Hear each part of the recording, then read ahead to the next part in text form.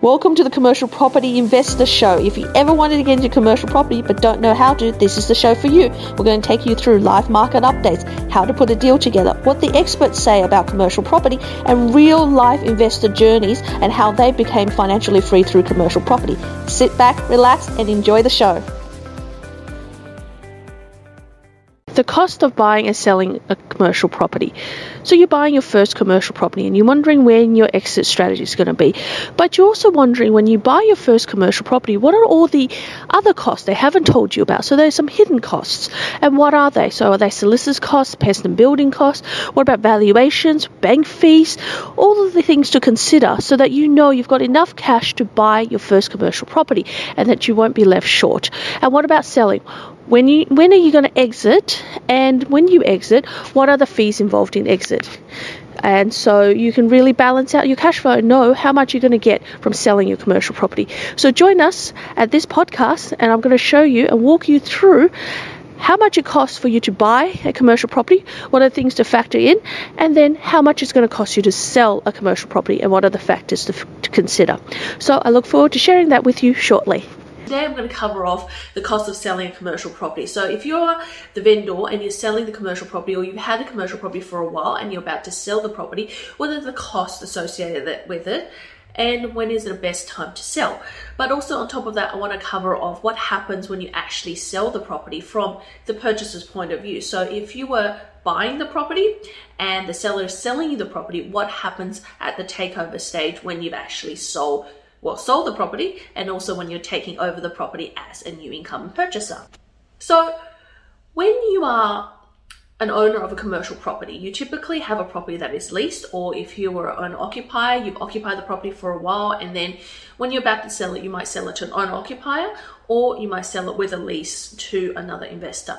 Now, if you're selling the property as an owner-occupier to another owner-occupier, it's pretty much very straightforward. It's whatever the price is, rate per square meter, you come to a negotiation and you sell that. So pretty market rate, market acceptance, that's it. So in a bit of a stress state, you might sell it for cheaper. In a growing market, you can sell it for more. So that's really very straightforward. Now, if you had a commercial property and you had a tenant in there, and say they're on a 3 or 5 year lease, what is the appropriate time to sell the property? Now, that can be very confusing because you actually want to get the maximum price, but you're not sure if this is the right time to let it go. Well, it's less to do with market, but more to do with the tenant itself. So if you preferably have a tenant that's already had one term in the property, so they're not a new tenant, but they're one term in the property, so they've spent, let's say, maybe 2 or 3 years already in the property, they're pretty established, they've done some refurbishment of the property, or you've helped them with rental incentives to fit out the premise, and they've renewed and taken up the actual option. So they're actually on their second option, or maybe a second lease if you bought in halfway through and you renegotiated a lease. The best time to sell is actually when you have about 18 months left on the lease. Look, it is a short lease and people are going to comment on it, but if you have 18 months, or preferably if you could even get 2 years on the lease, that is actually a good time to sell, because it's not short enough so that they can't get a loan. It's not too long where you haven't had the benefit yourself as the owner of it to reap the benefits of the positive cash flow and the growth.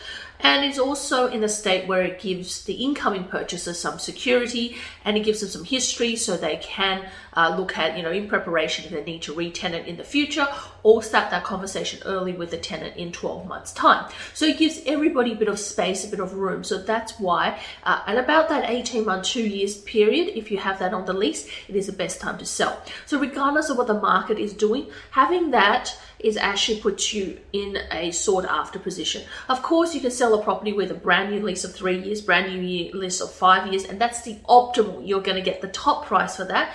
But let's just say you need to liquidate some stock, and that you need to just sell something in your property to invest in something else, then that is actually a good option for you, is to look at a a property that you have in your portfolio that has 18 or 2 years left, the tenant has done some refurbishments, and that the tenant is quite settled in the property. So the incoming purchaser is seeing it, some security, they can get a loan and they can negotiate with the tenant. So that in hand and that in mind, that is the prime time you should be selling if you can't sell with a brand new lease. So as a seller, so as a landlord selling, vendor selling, what are some of your costs? Firstly, there's marketing costs. So there could be $3,000 to $5,000 or $6,000 of marketing costs. So advertising, as in you might have a signage outside your building. You're going to need to engage an agent, which of course you pay them a commission, but just in terms of marketing on the real commercial real estate, on the agent's website, as well as 3 or 4 other commercial property websites, you're going to need about about anywhere from $2,000 to $5,000 to $6,000, depending on the size of your property. Obviously, the larger the property, the more you're going to spend on marketing. So that is the first upfront cost. The second upfront cost you're going to have is you're going to need to maybe make the property look a little bit better. It's not like residential where you have to make it really pleasing, but let's say you have a freestanding building. Now, there's not much to do if you've got a strata, but if you have a freestanding building and the tenant's meant to take care of it, but let's say the grass is not mowed, things are looking like, the building could have been cleaned a little bit, the area could have been tidied up, you might want to spend some time to make sure, the lighting on it outside works, that you might want to gurney the concrete, and you might want to tidy up and mow the lawn so that everything looks really nice and neat, so that you can get some professional photos done and get it ready for market. So there may be some costs around that. And then finally, you've got your solicitor's costs and your agent's commission. So your solicitor's costs can be anywhere from a flat rate of say $2,000 for the transaction to anywhere from to $5,000 or $6,000, depending on who you engage. And of course, agent's fees. So agent's fees can go anywhere from 2% plus GST to 3%, or maybe even, depending on the size of the property, 3.5% plus GST. So if you are selling a $1 million, $2 million property, probably sits somewhere around that 2% plus GST mark. Now, that is pretty much encompass your cost. So if you add that in, say on $1 million property, you've got a say 2% cost, which is $20,000 plus GST, so $22,000, plus some advertising, maybe let's call it $5,000, you're about $27,000, plus maybe some tidying up and miscellaneous costs like solicitor's costs, you're about $30,000 to $32,000 is the cost of you selling that property. So about 3.5% is what you're budgeting for. Of course, after that, we've got all the tax stuff that you have to pay, and that is really something for you to work out with your accountant. Now, if you were a purchaser and you're looking to buy that same property, that $1 million property, what are some of your costs?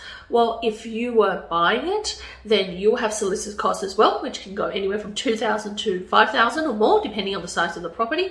You would want to do your due diligence, which may be a pest and building report, maybe a strata report. You might need to get a roof quote. You might need to do a site inspection. You might go and do more invasive pest reports. If something comes up, you might want to test for asbestos. All of these things might come up. So that cost may cost you anywhere from say $1,000 for a pest and building to maybe $3,000 if you want to do some specialist reports as well. On top of that, you've got valuation fees, which could be say $1,500 or $2,000, some bank fees as well for the loan, as well as obviously you've got some stamp duty later on, which could be somewhere around that 4% of your purchase price as well. So the total cost for you as a purchaser of $1 million property are firstly your solicitor's costs. Let's say let's put that in at $2,000. Secondly, your pest and building at $1,000 or at $3,000. Let's look at valuations at $2,000, so we're at $5,000 already. And let's say you're doing some miscellaneous more reports or miscellaneous costs. Let's add another $2,000, so that's $7,000. 4% of the 1 million, it's about 40,000. So we're at about 47,000 at the moment. And then you may have some bank fees, which might be half of 1% of the loan, which could be a few $1,000s, $3 or $5. So you're probably sitting the cost of you buying that property probably around that 5 to 6% mark. So it is not a cheap acquisition cost, but remember, commercial property is for longevity. You don't want to be holding it today and selling it tomorrow. So that cost gets eroded over time. So for example, stamp duty is deductible against future capital gains, and all of your other expenses are also tax deductible as well. So those are really essentially the cost if you were purchasing that same $1 million property. So what happens at settlement when you've got the vendor and yourself as the purchaser coming together? What actually happens then? Does the lease get transferred? What are some of the actual things that happen? Well, firstly, the lease goes with the property and it comes part and parcel as the tenanted property. And when your bank assesses that, that's what they're assessing and lending you against, apart from other things they're considering. But that gets transferred to you automatically. That's an automatic transfer on settlement. So you don't actually need a transfer or assignment document, as they call it, where they assign the original lease to you as incoming purchaser. It's an automatic right. Sometimes your solicitors will insist, or the vendor solicitor will insist, that happens. So if that's the case, then absolutely there's additional paper, additional cost to get that assigned, but that's not necessary and you don't need to do it. All of the rights within the lease gets transferred automatically to you as the incoming purchaser. And then what you get as settlement from the vendor solicitor is this letter called a letter of atonement. So the letter of atonement basically is served on the tenant by either yourself, if you're self-managing, or the managing agent, and it basically instructs the tenant to now pay you rent because the property is sold and you have replaced the vendor now in his position to collect rent from them. So once you get that and that's served, your tenant automatically starts paying you rent, and all of the rights that's conveyed to you as the landlord under the original lease is now to you.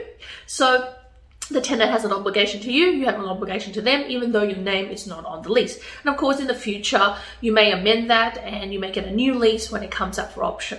So that's what happens in the physical world in practice when you are buying a property.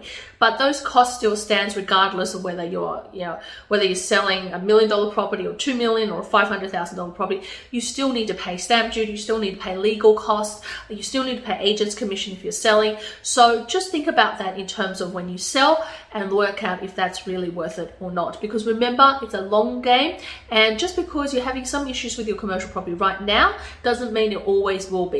Once it's ironed out, it's going to turn out to be a great property. But if you need a hand and you want me to help you assess your commercial property, or you just want to find one and you want me to help you find it, reach out to me at helentarrant.com or email me at helen@commercialpropertycashflow. I'll see you in the next episode. Bye for now. I hope you've enjoyed this episode on the cost of buying and selling commercial property. There's many different areas of commercial property which I will be covering with you in upcoming podcasts.